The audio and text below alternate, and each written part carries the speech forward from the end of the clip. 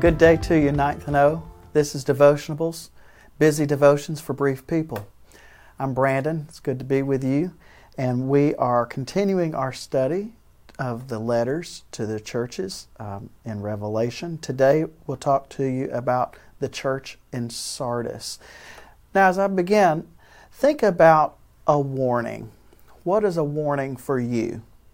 Well, for me, a warning is an alarm clock that's been going off for 30 minutes. Oh, I've overslept. I need to wake up. Maybe a warning is a hot stove eye that is glowing red. Well, that's a warning. Don't touch this. This eye is hot. Still, another warning that I may receive is going down on a long drive and I enter into highway hypnosis and I look up and I start to run on the sides of the road, and that humming of the tires on those little, I don't know what that is, but you know what I'm talking about. It wakes you up. It alerts you. There's a warning. Wake up. Get back on the road. Here, Jesus speaks to the church at Sardis, and he brings a warning, and it needs to be taken at heart. He says in verse 1, I know your works. You have the reputation of being alive, but you are dead.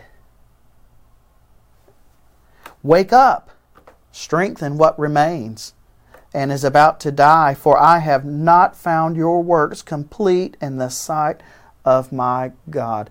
You are spiritually dead. You are going through the motions, but it's not connecting to the heart.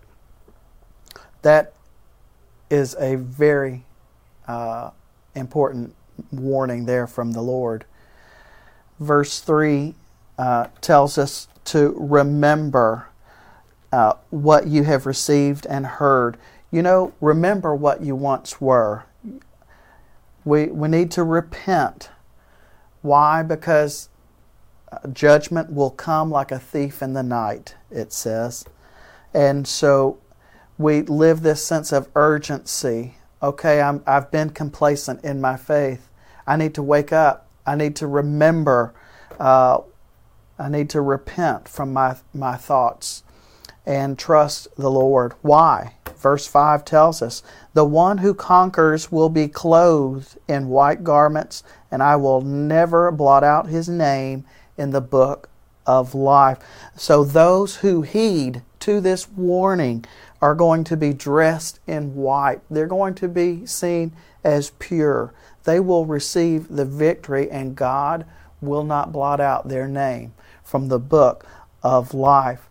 Ninth and O, wake up.